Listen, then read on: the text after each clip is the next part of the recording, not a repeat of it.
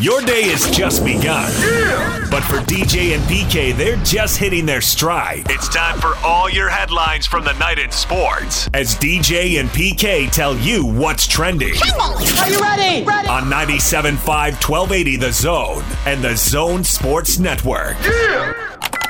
Hashtag Utah Jazz.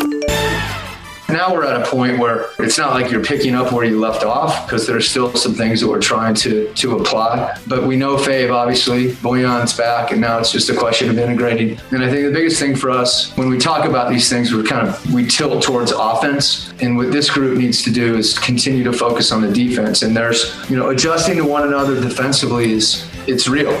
So you can adjust to each other on the offensive end, but at the same time, defensively, we've got to do the same thing. So we've got more feedback on that from the season this past year in the bubble, and we know some things that we want to emphasize. There's Quinn Snyder as the Jazz get ready for the preseason, which is now down to a good and proper and right-sized 3 games. Liking that. It tips off tomorrow night. Quinn's talking about defense. It's, feels like we're home again, doesn't it, PK? Quinn on defense. And we're talking about Fave. I love Fave.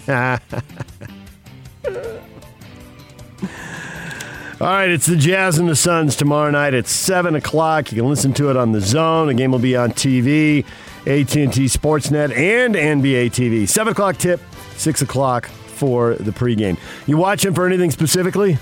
I mean, it's a preseason game. Preseason game? Yeah. Yeah, I'll be watching to see if BYU can beat San Diego State. There you go. All right, Chris Paul joined the Suns during the offseason, as did the former Jazz man Jay Crowder. Devin Booker, DeAndre Ayton. We talked about this a little bit yesterday. You saw some folks picking Phoenix as high as 6 in the West. Reaction. Yeah. That was on NBA radio, and I'm boycotting NBA radio. How dare they? It is stacked West. That seems like a massive jump. I agree, man. It really does. All right, DJ and PK. Hashtag NBA. I owe him a trophy. That's what I owe this organization. This is a window that we're trying to capture, and my commitment and my job is to try to bring a title here. That's Paul George. That all sounds good, PK, but there have been a lot of 3 for 14s and 2 for 16s in big playoff games. So that sounds awesome in December, and it's probably all true. But the question is, are we really going to see it when we get to the playoffs? Well, you only got one team who wins it, so the odds are against you if you look at it that way, and they're not the best team, so that even increases the odds against them. But I like what he's saying. I owe them a trophy. I don't think that I've ever heard anybody say that when they've received this big money that he's getting. And it could be up to like a $225 million, something like all those lines. 4-year deal, starts at the $190. So, I mean, that's just a massive amount of money. It's just generational changing. So I like he says that. And he's probably not going to get it. Most teams don't. That's like college teams, like I say. You want to win the conference or win the division and then go to the playoff. Well, truth is, you're probably not going to do that, but talk about it. That or at least have that as the objective. You can talk about it too much, but when he says it at the time, I'm okay with him saying it.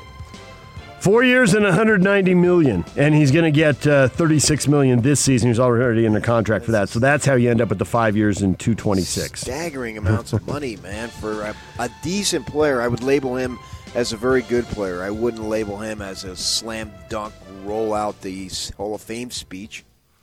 Brooklyn Nets and Kyrie Irving have each been fined $25,000 by the NBA for failure to comply with the league's media rules.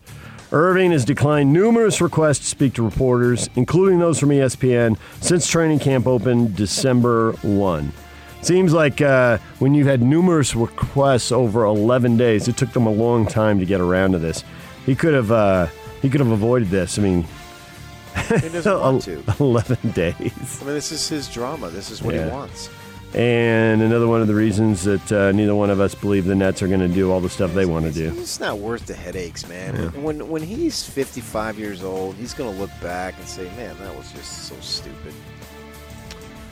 TJ Warren, Indiana Pacers, could miss the start of the season. Plantar fasciitis in his right foot is listed as week to week, not day to day, PK. Week to week. I like it. They're mixing it up. Well, I'm listed as back-to-back, belly-to-belly. DJ and PK. Hashtag Utah. Well, it has been a strange year, and nothing is normal this year, which has been a challenge for everyone in the country. And so we're just taking them one at a time, just like we do every year. We never get ahead of ourselves and look past any opponent. Colorado's a good football team. They're 4-0. They're 4-0 for a reason. It's just not happenstance, and they've played good football, and they got lots of good things going for them. So that's our entire focus. We don't even know who we play after that, literally. We can't look past Colorado because we don't know what the next opponent's going to be. And so all our attention, efforts, and energy is on the Buffaloes. Utah and Colorado, 10 a.m. Fox, Big Fox, Fox 13 locally. Your pregame show will start here at 9 on the Zone, and it's going to be cold weather, PK. There's going to be some snow Friday night and Saturday afternoon, but starting this early, they may escape that or escape most of it, but it's going to be cold. Feels like this ought to be old school, ground and pound, both teams trying to run the ball. Yeah, but I mean, Utah's got to have some success through the air, though. I mean, I don't know if they can just simply run the ball the whole time. For that matter, neither can Colorado, because Utah's defense isn't going to allow you to run the ball all the time and run for 250 yards and win the game. So, and I'm not worried about the weather. The weather's the same for both teams. This is the quality of the team. This is a huge game for Colorado, because now the Utes have played 3 games, so you can't go and say, wow, they weren't prepared and all that stuff. I mean, you can say that against SC in that first game after SC had already had a couple ball games under their belts and the Utes had nothing. And now, it's just one game difference, and Colorado's trying to make a statement here that, hey, we're legit, and they are ranked and all that stuff. They've been obviously clearly the surprise of the Pac-12. Darrell's the runaway coach of the year in the conference, the coach of the half season, I guess you would say. And this is, for Colorado to prove some form of legitimacy, this means a lot. So in that way, in a completely and totally jacked up season, it has a little more intrigue. And it's the fact that it's the Utes playing, so we're going to be involved in that simply because they're playing. Are the Utes going to stay turnover free after 9 turnovers and those 2 losses? 0 in the victory. So see if the Utes avoid the turnover disasters and see how big an impact that has on that game.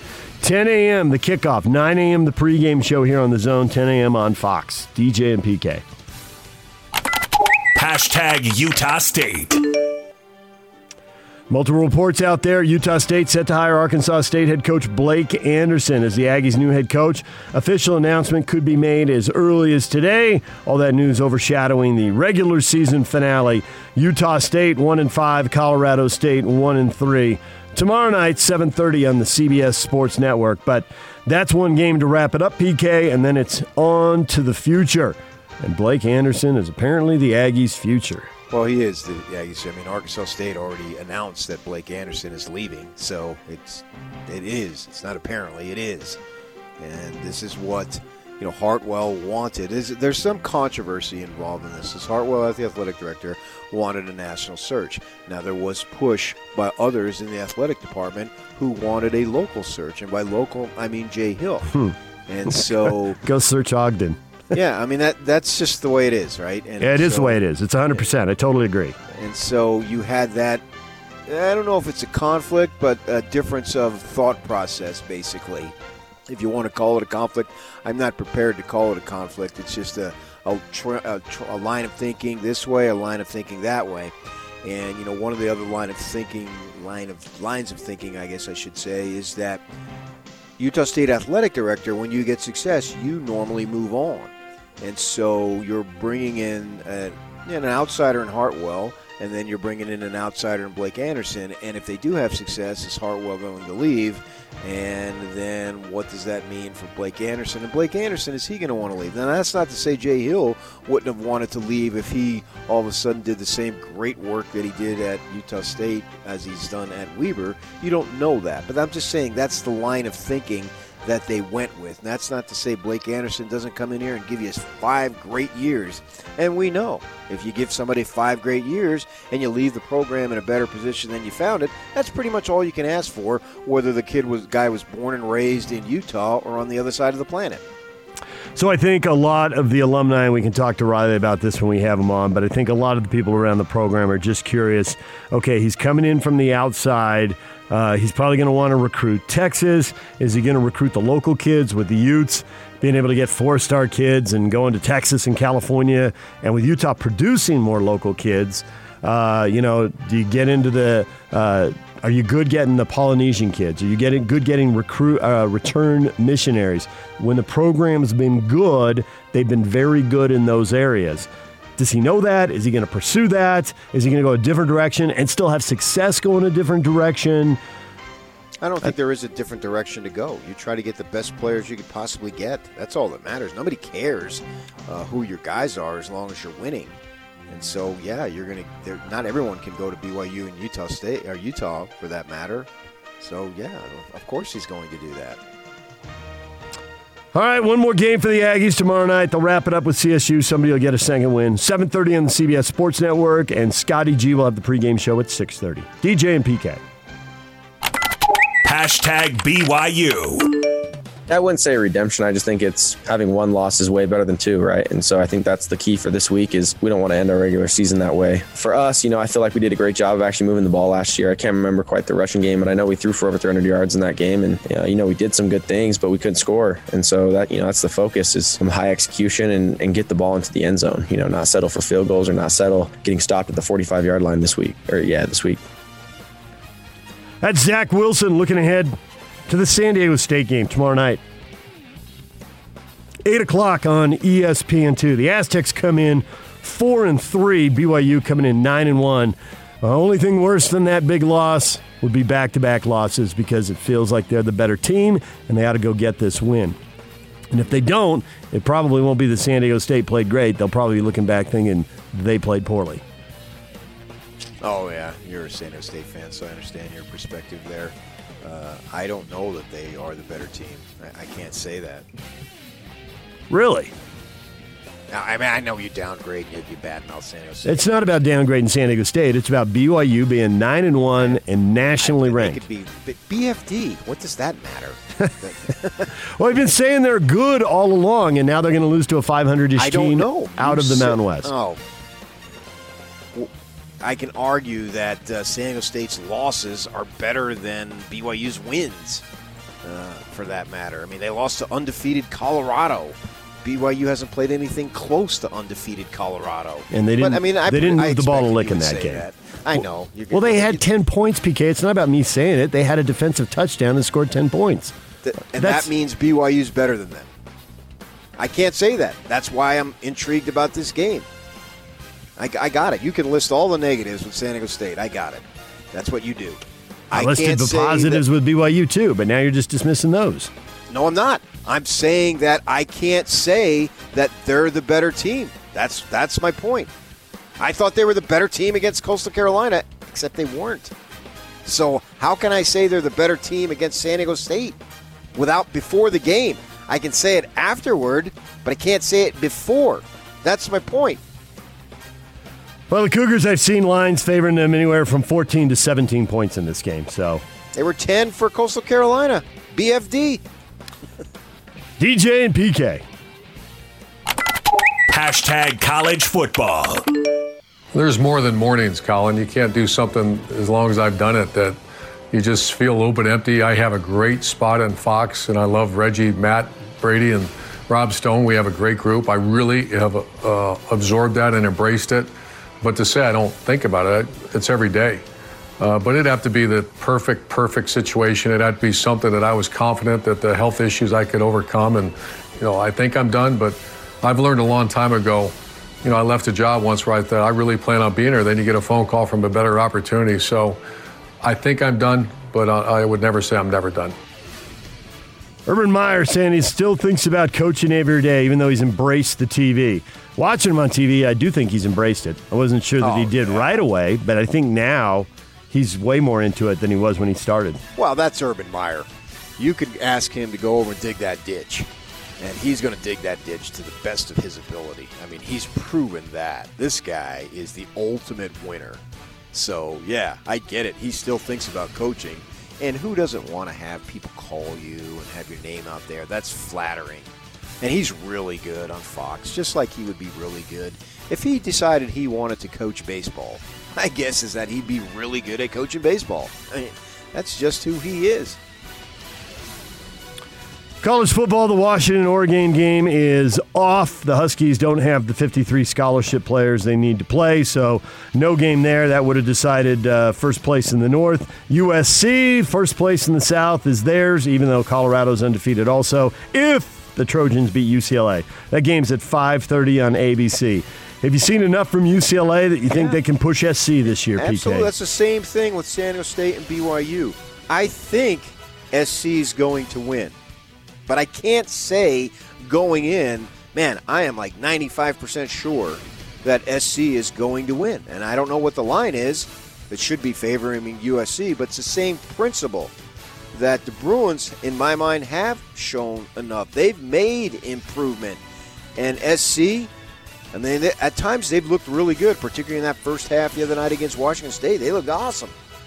But against, Arizona, they needed a last second. They needed a great comeback against the Devils. So what does that mean?